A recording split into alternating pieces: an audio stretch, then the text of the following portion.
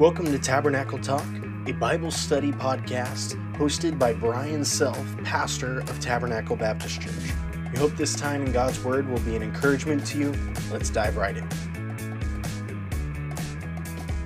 Welcome back to Tabernacle Talk. Hope that you are having a day today, that you're ready to seek the Lord, ready to dive into His Word. Whatever life has kind of thrown your way, I want you to know that God has not abandoned you. He's not against you. He is for you. He is for your good, for His glory, for you being able to communicate the gospel and the truths of God's word and the comfort that He wants to give. He wants all of that for your life. So even if you're going through some storms, you're going through some turbulent times, know that God is with you, and we'll see some of that even today.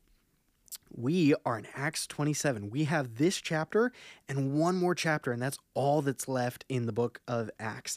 It has been a crazy journey with you all.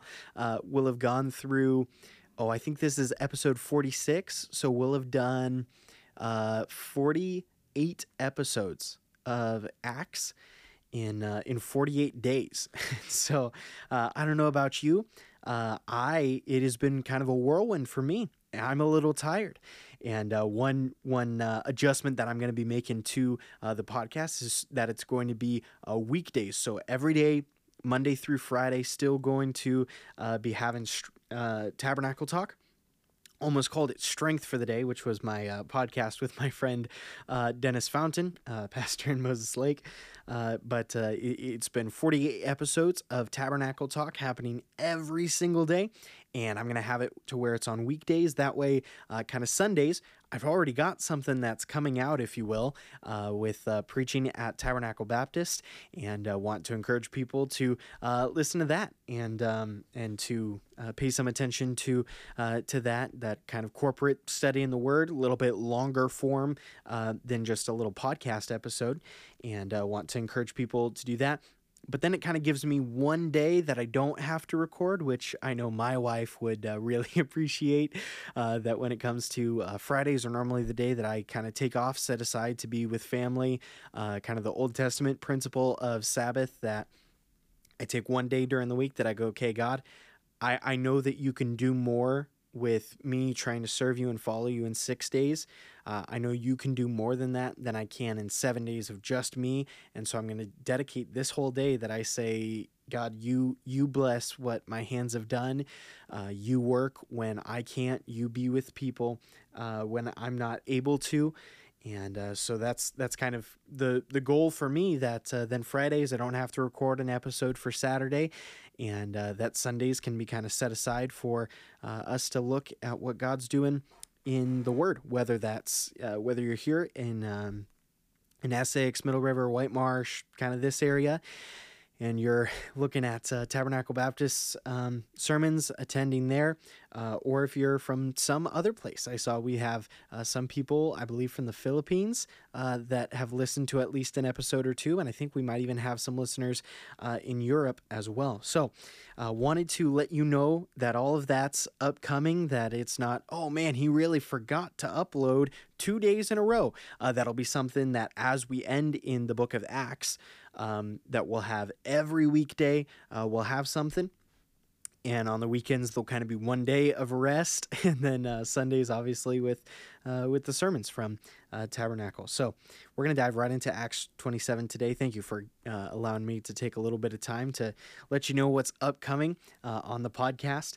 And we are in Acts 27, verse 1. When it was decided that we were to sail to Italy, so this is Paul and his kind of entourage of troops and things from the Roman groups that had captured him, imprisoned him, saved him from the angry mobs of the Jewish people that had wanted to put him to death.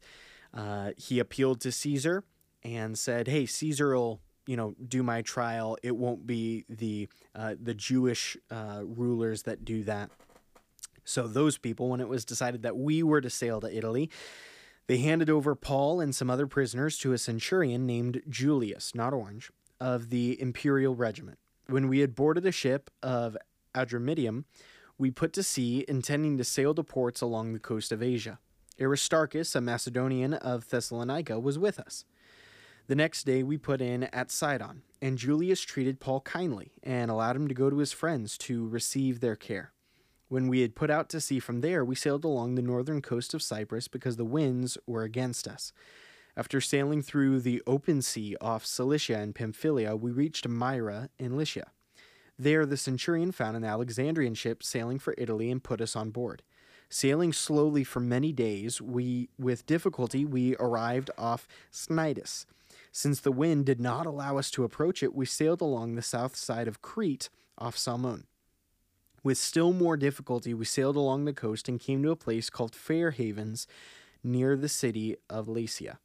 So, as you can kind of tell, Luke, for the most part, as we've journeyed through the first 26 chapters of Acts, has not said these kinds of things before. Of, hey, with a ton of difficulty, with a lot of work, this thing happened. Here it is, they're sailing along, but it's heavy going, that the winds are fighting against them. They're not able to go into certain ports. They're sailing through, like there's a lot of difficulties that are going on. Now in verse 9, by now much time had passed, and the voyage was already dangerous. Since the Day of Atonement was already over, Paul gave his advice and told the men, I can see that this voyage is headed toward disaster and heavy loss, not only of the cargo and the ship, but also of our lives. He goes, hey, it's pretty obvious, like we might die here on this. It says, but the centurion paid attention to the captain and the owner of the ship rather than to what Paul said. Since the harbor was unsuitable to winter in, the majority decided to set sail from there, hoping somehow to reach Phoenix, a harbor on Crete facing the southwest and northwest, and to winter there. When a gentle south wind sprang up, they thought they had achieved their purpose. They weighed anchor and sailed along the shore of Crete. But before long, a fierce wind called the Northeaster rushed down from the island.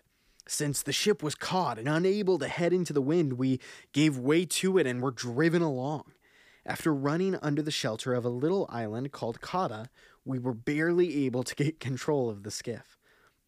After hoisting it up, they used ropes and tackle and girded the ship. Fearing they would run aground on the Syrtis, they lowered the drift anchor, and in this way they were driven along. Because we were being severely battered by the storm, we began to jettison the cargo the next day. On the third day, they threw the ship's tackle overboard with their own hands.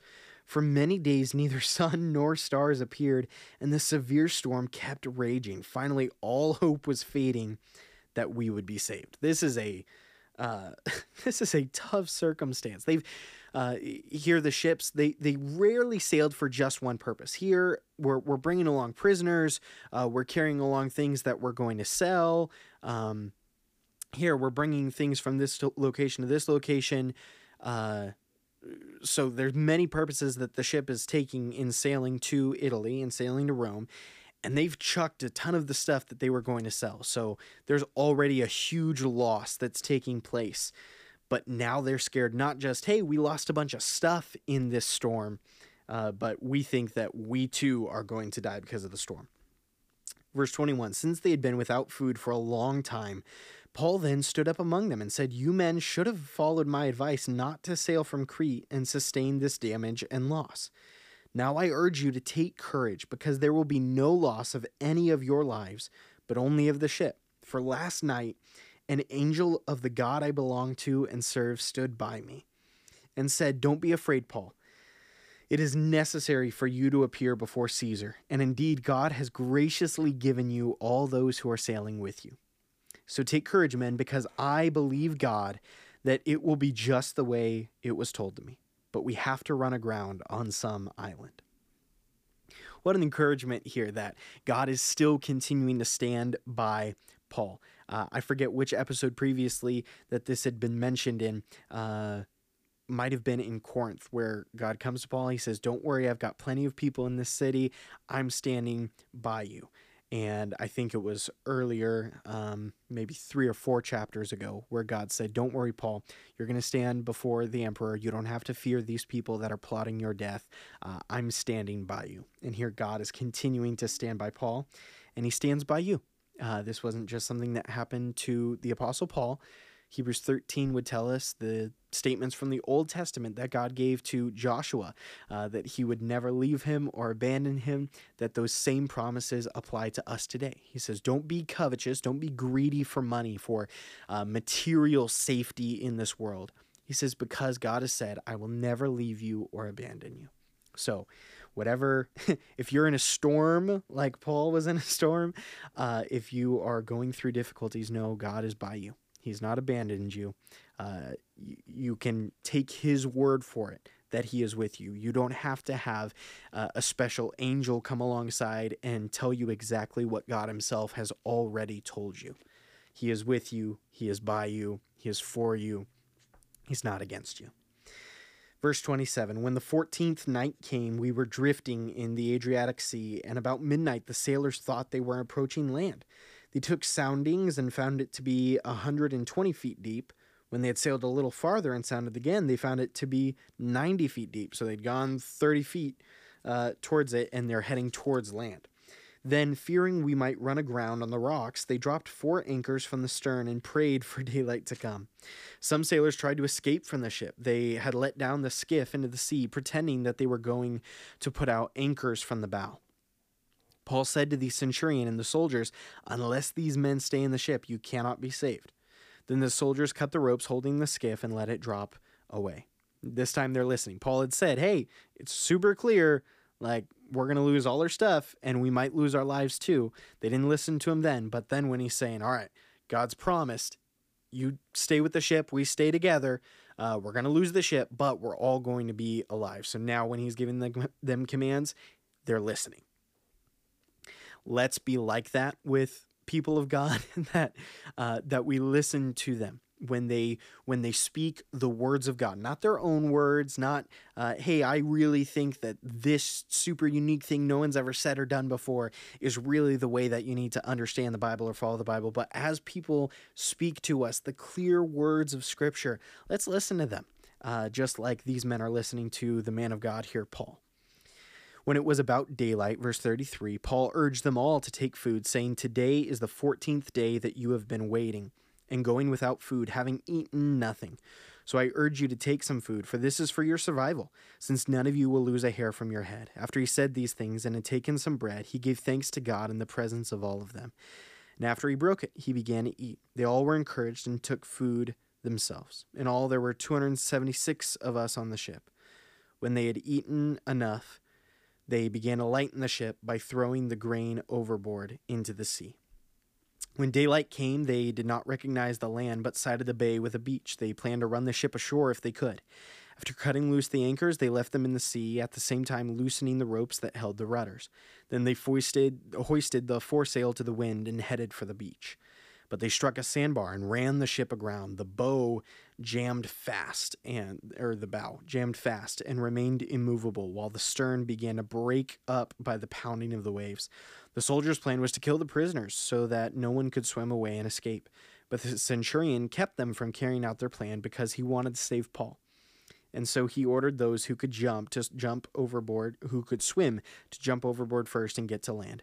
The rest were to follow, some on planks and some on debris from the ship. And this way, everyone safely reached the shore. Many other things could be said, things that you could draw out from this passage. I think of here the centurion keeping the prisoners alive because he wanted to save Paul.